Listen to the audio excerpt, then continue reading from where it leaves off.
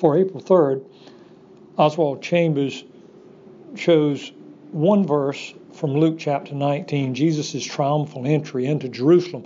I'm going to read verse 42 that he chose, but I'm also read verse 41.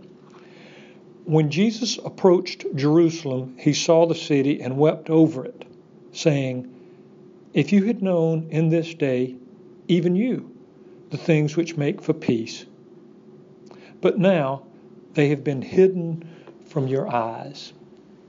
And then Mr. Chambers writes, "A strange God was there, the pride of Pharisaism." And then he challenges all of us. He says, "What is it that blinds me in this my day?" And then Mr. Chambers goes on, and he allows, "I am blind to the things which belong to my peace." And God holds us responsible for what we do not see. And then Mr. Chambers' next sentence says, "The unfathomable sadness of the might have been. There are doors which we have shut, doors which need never have been shut." My friend, most Christians live a what might have been life. All of us could have so much more in this life, and certainly in the life to come, if we would just obey the word of our Lord, the word he's already given to us. So I want you to think, what is causing you to live a what might have been life instead of the truly victorious Christian life? What bias, what habit, what disposition of yours is hindering you living the fullness of the Christian life?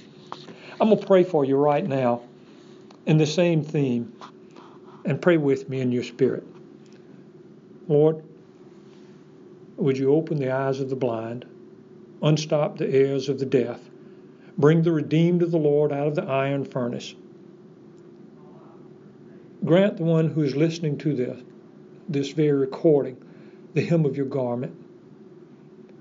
Lord, the eyes of your Israel is toward you, because you alone know the plans you have for us. Shower your beloved with a remarkable season of grace wherein the spirit of holiness falls upon us.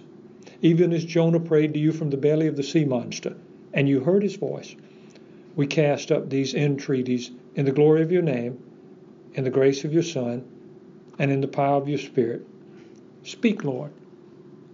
Show us the lives that we should be living, rather than the ones that we are. Speak, Lord, for your servants are listening. Amen.